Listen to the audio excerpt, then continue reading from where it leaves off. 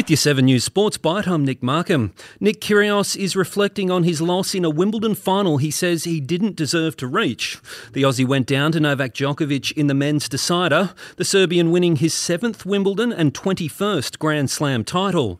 Kyrgios says a blow-up with the chair umpire over a drunk fan heckling him didn't cost him victory. Kyrgios takes home $1.8 million.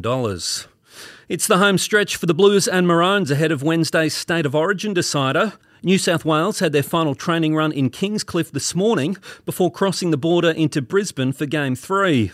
The Blues aren't letting Queensland's COVID problems change their plans. Cameron Munster and Murray Taulagi have been ruled out with the virus. And that's your 7 News Sports Byte for Monday, July 11. I'm Nick Markham.